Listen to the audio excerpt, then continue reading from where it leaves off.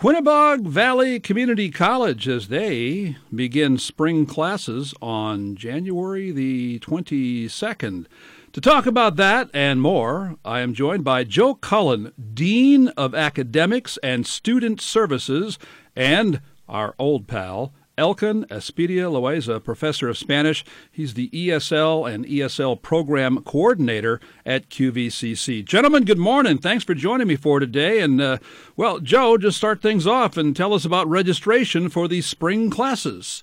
So, good morning, Wayne. Good morning, Willimantic community. We're very happy to be here. The spring classes, as Wayne has already mentioned, begin on January 22nd. The college is offering a very robust schedule. Folks that are interested in pursuing courses, certificates, degrees, and even our transfer pathways, which are coordinated with the state colleges for four-year degrees.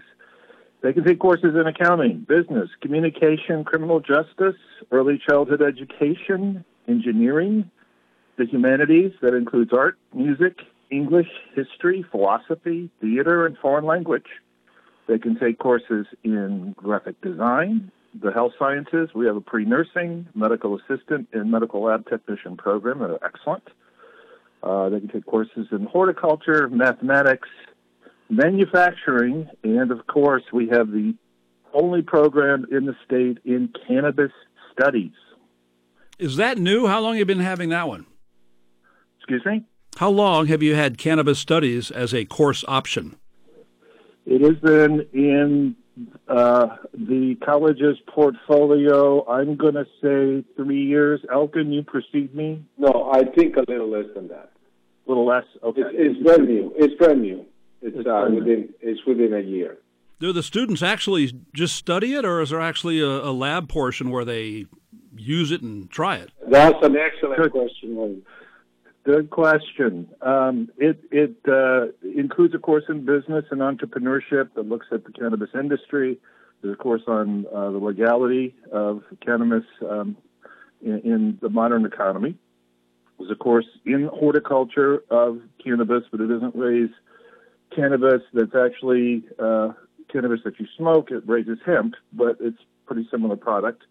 And then there's students have an option of taking a course in wellness. As you know, cannabis is a big part of the health and wellness industry and used for medical purposes, pain relief, and so forth. So those are all components of the program. Joe, I didn't plan on talking about this because I didn't know you were going to talk about this, but yeah, you got my attention on this. How unusual is that for a college or a community college to have a course in cannabis studies? Obviously, it's new for QVCC, but I'm just wondering, does every college offer this, or are you kind of unique in that regard? We're very unique. We're the only program in the state. We're one of the few in the country at the community college level. There are colleges that are exploring coursework, and most of them have that coursework in a business environment where students are studying it as a business.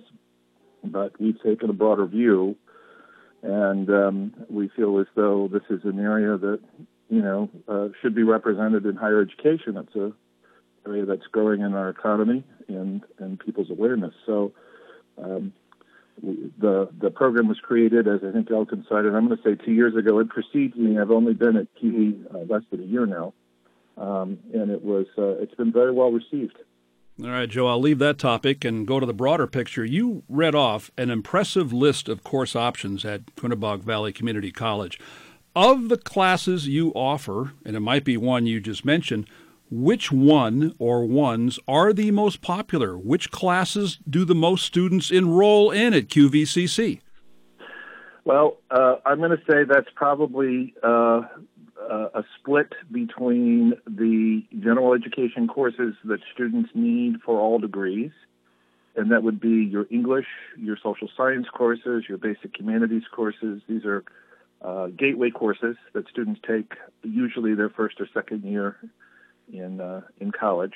So I would have to put also mathematics with that. And I wouldn't say these courses are taken necessarily because they're popular. They're more because they are necessary. We happen to have wonderful faculty in all these areas, our finest faculty teaching these courses. We've done a lot of work to make these courses interactive and engaging in an online environment because, as you know, in the current conditions that we are operating in, most of our courses are offered in either a fully online or partially online setting.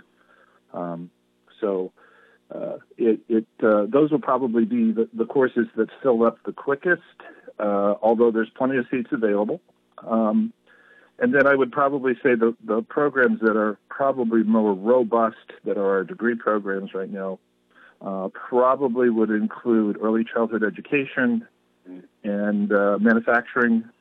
Manufacturing is really more of a certificate than a degree program, but many students go into it, and it results in a credential that will get them a job, and usually a fairly good paying job. So students are drawn to that program as well. And speaking of faculty and necessary, here's a guy that's both, Elkin Espitia-Loaiza, the ESL program coordinator. I'm intrigued by the fact, Elkin, it's not just a class, it's a program at QVCC. Tell me more about your ESL, English as a Second Language, program. Right. So, and to add to what Joe was saying just before, I think medical courses that deal with medical degrees are also very popular. Absolutely. The ones that you were mentioning. No, that's all right. So this is great segue, because the ESL program is always being called a program as long as you have a sequence of courses. However, now we also, just before the Cannabis Studies certificate was approved, the ESL certificate was approved, which I presented to the Board of Regents about a year ago. And what that does is that actually for people who are English language learners, those people who are learning English because they don't speak English not as a first language, they can take the certificate that actually takes them through those gateway courses that Joe was mentioning regarding math and English, which are required for most degrees. So that's one of the things that I have that is a year old, exactly this year in January. And what it does is it bundles up all the ESL classes that we teach, which are grammar, oral communications, which some people think that means speaking a lot. No, it's more building vocabulary, and reading and writing, which are required for reading and writing are very important for the people that need to take the English composition course, which is the gateway English course into any degree. So by bundling all of these courses that I've been teaching for 50 years, and other people before me have been teaching for 25 years or so, then a student can get a certificate that can help them move into a degree, a job-paying degree. But also, I use this certificate to tell students that they can take this to a job and say, listen, I am proficient in English, and I want to apply for this promotion. There are a lot of students who are told that because their writing skills are poor or their listening speeds are poor, that they cannot be promoted, or they won't be promoted, that that's an obstacle, that English is required. And so I had several students that have gotten promotions just because they've been in my program and finished the certificate. So grammar, reading, writing, and oral communications is what we offer. I'm hoping to offer a course during the summer. I don't know if it's going to be 1 month or 2 months on actual pronunciation. So helping people with their accents, which I need some help. And that is going to be my first summer course that I'm going to offer in ESL. So that's what the program is. The program is based in Willimantic, and currently we are doing it in a hybrid model. And the hybrid model means that I meet with the students in the classroom right across from you on 429 Main Street one day, or half of the class, and the other half we do it online. Because of the spike on COVID, I think Joe is going to have a different start. He should talk about that, I think. But the deal is that I see the students, with social distancing and all the protocols and masks and all that stuff for for one session, and then the other session we do it online. Joe, we were just talking a moment ago about the status of classes for the spring semester. Classes begin on January 27th. What's the impact of the pandemic on how classes are held at QVCC this coming semester? So, as you can imagine, much of our academic schedule has been shifted to either fully or partially online format. That has been forced upon us by the conditions and the policies of the Board of Regents of the community college system. Right now, we offer very few traditional classes. There are some. In any traditional class or hybrid class that meets at all on ground, has any on-ground component, we've been asked to delay the first on-ground class until February 5th at the earliest. So even our traditional and hybrid classes will probably start with an initial online class or what we call a class in an LRON format. LRON means live remote online, and an LRON class is one in which the class meets at a usual time, a scheduled time, but it meets in a virtual classroom online rather than a physical classroom on campus. And the interaction occurs via a video conferencing platform, and the students can ask questions, the faculty member lectures and shows different media, and there's interaction. Most students find that it's not 100% as satisfying as being in a fully on-ground class, but it is nearly so. And so we've had very encouraging responses from students to the LRON format. There's also fully online courses that are set up. All of the coursework and the medium is set up in a course shell. Students log into that, and they complete the work independently at their own schedule. What if I don't want to take online courses? Well, many students have expressed that. And what we tell them is that we are apart today so that we can be together tomorrow. And we provide them with a great deal of support in exploring online learning. We have a laptop lending program.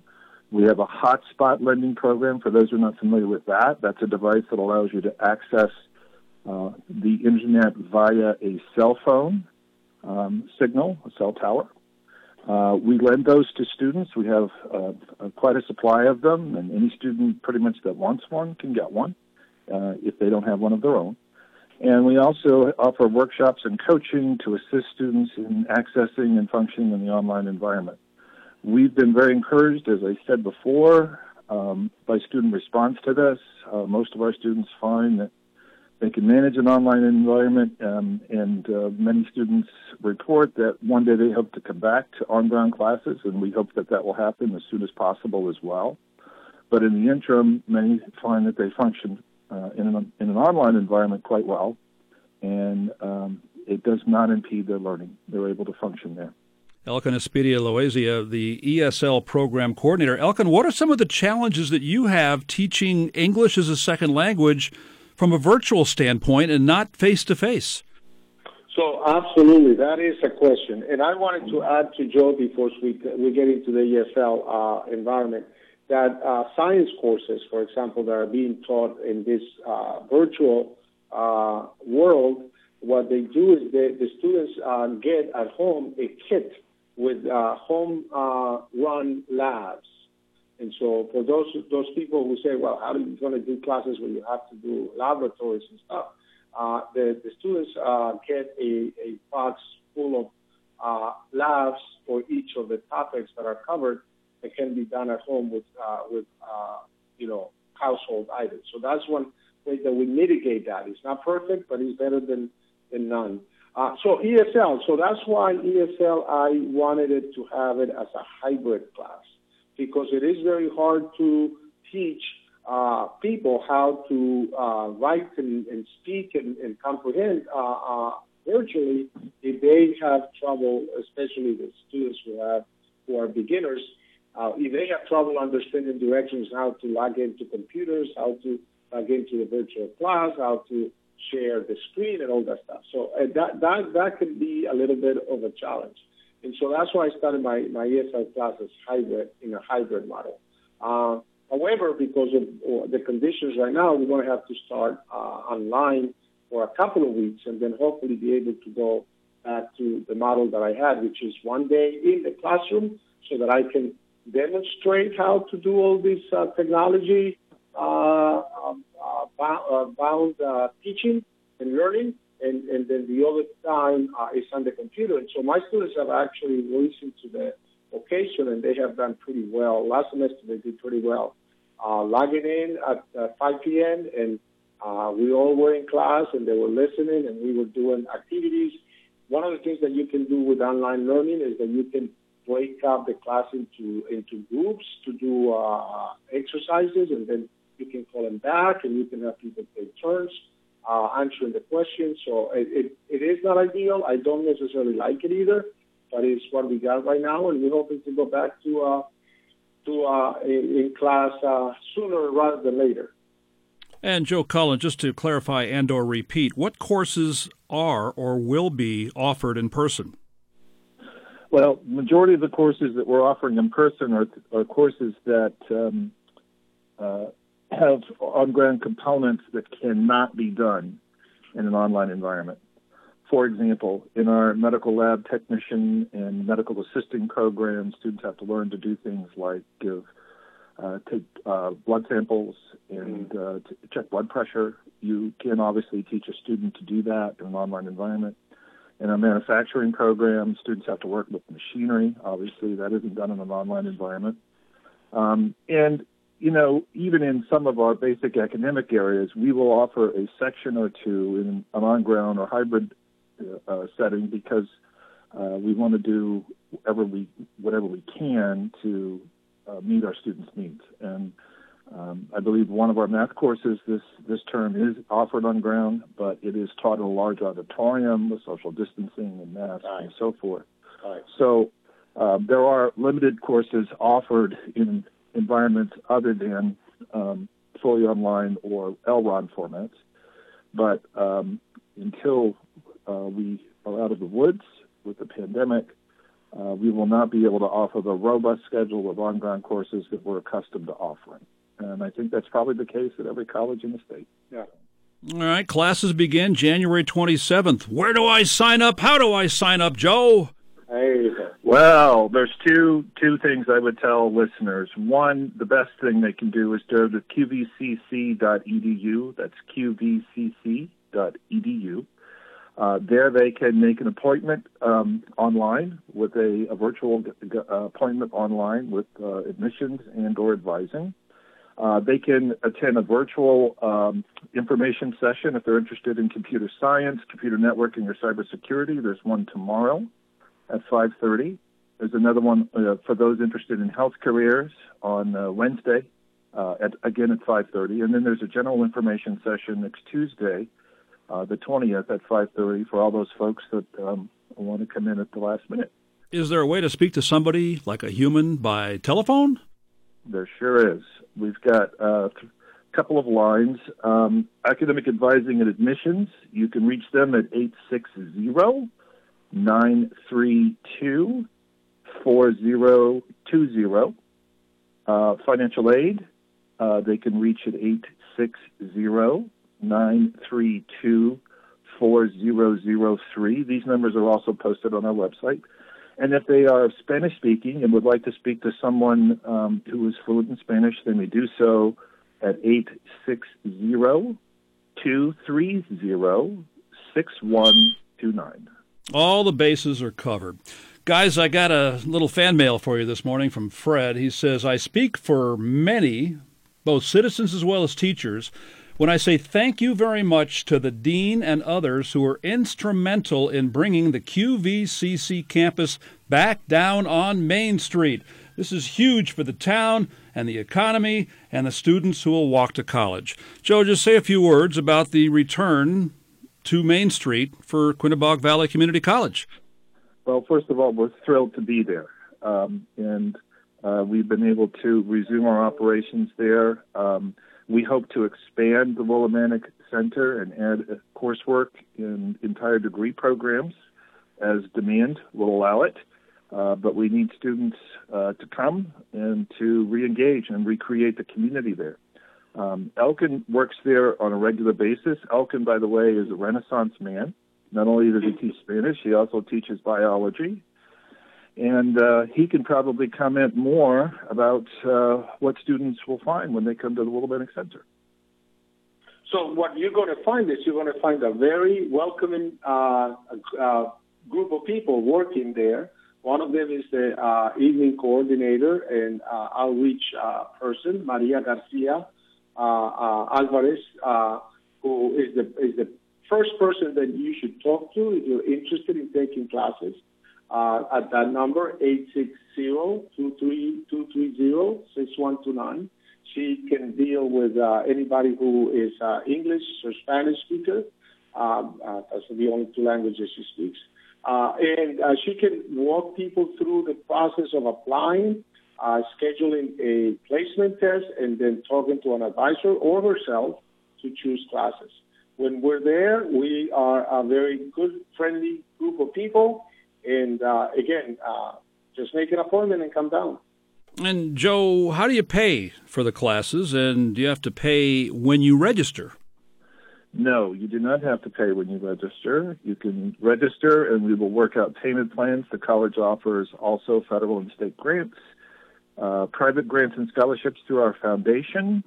We are very creative in helping students finance their education. And I will also add that we're a very affordable alternative to either the state universities or UConn.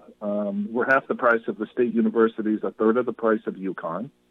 And I would dare say probably a small fraction of the cost of going to a private college in the state.